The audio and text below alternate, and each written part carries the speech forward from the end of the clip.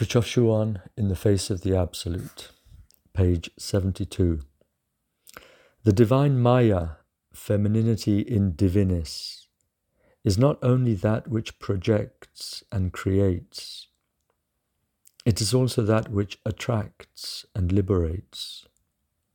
The Blessed Virgin, as sedes sapientiae, personifies this merciful wisdom that descends towards us and that we also, whether we know it or not, bear in our very essence.